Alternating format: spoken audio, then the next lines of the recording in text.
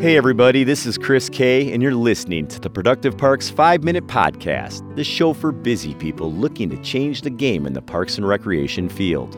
Today we're going to be talking about risk management in parks and recreation settings. Parks and recreation agencies have the responsibility to protect the safety of those using our parks and facilities. This responsibility includes identifying, addressing, and minimizing risk in areas and programming. Risk occurs when a hazard may cause personal injury, property or environmental damage, economic loss, or death. Hazards are conditions unknown or misunderstood by a visitor that may result in injury.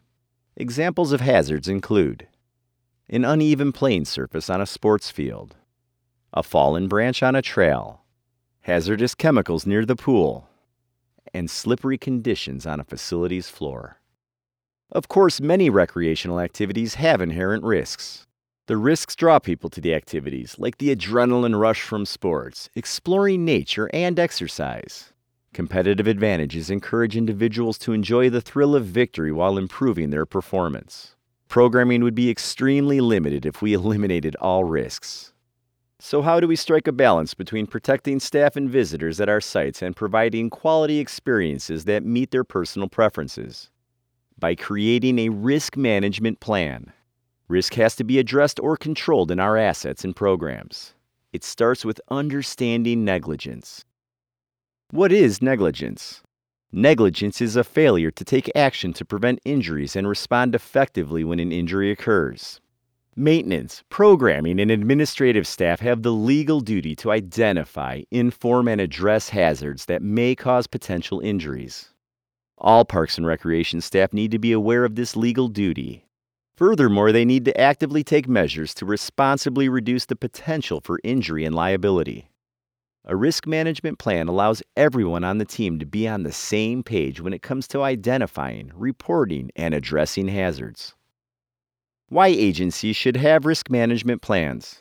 The benefits of having a risk management plan by far outweigh the time and effort it takes to create one. Consider just a few of the many benefits. Better visitor experience. Feeling safe is a basic human need.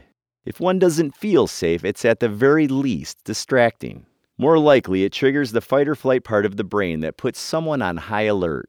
Conversely, an experience is much more enjoyable when visitors feel safe and worry-free. Protects assets and resources. Understanding and addressing risk helps safeguard an agency's financial, human, and physical resources. Avoids legal problems. Doing everything necessary to reduce risk and alert visitors of potential risks protect the agency from costly liability suits. Promotes professionalism. Having risk management policies in place creates a standard of care that fosters an environment of professionalism and personal accountability. Provides a source of pride for employees and the public. Your employees are proud of their work creating safe spots for the public to enjoy. The public is proud to make these spots the backdrop of their memories. Phases of risk management. A risk management plan typically has 3 phases. Completing each of the 3 phases allows for the most comprehensive approach to ensuring safety. Phase 1, risk identification.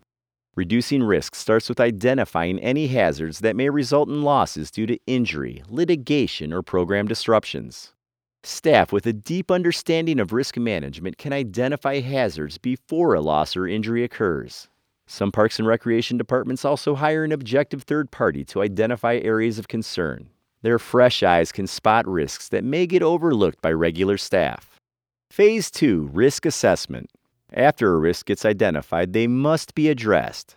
The evaluation includes the following: risk probability, how frequently they may occur. Risk consequence, how severe the injury, loss, or organization's financial impact will be if not addressed. Data plays a significant role in risk management. An agency should review previous records, expert opinions, and nationally available data from OSHA and the U.S. Consumer Product Safety Commission to help assess risks. As with identifying risks, a third party may be an excellent resource to assess risks objectively. Phase 3, creating a risk management plan. Information from the first 2 phases creates the foundation for Phase 3. This phase addresses 3 elements: addressing issues, adopting and facilitating changes to reduce hazards at assets and programs.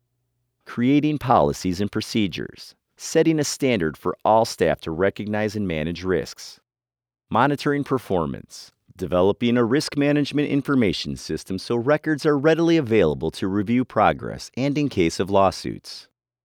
The maintenance department's role in risk management. The maintenance team plays a crucial role in managing risk.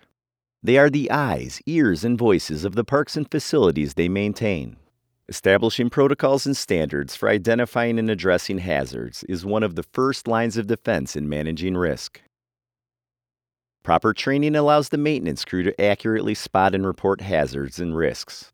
Training should include the following: inspecting areas before and after public use, routine maintenance and repair tasks, equipment maintenance and repair, interacting with the public when a hazard is present, procedures for work orders, preventing future hazards, site-specific requirements for risk management. One helpful practice for maintenance crew is using checklists to perform daily or weekly inspections of parks, facilities, and playgrounds. Combining checklists with work order management allows any issues noticed to be addressed and documented more efficiently. Paper or digital records of inspections and work order tracking illustrate an agency's diligence in risk management. The process of risk management requires ongoing attention. As an agency evolves, so does its need to address risks. Once an effective risk management plan gets established, adapting to changes becomes easier. Thanks for joining me for this episode of the Productive Parks Podcast. Remember to tune in each week for more tips on how to make your agency more productive.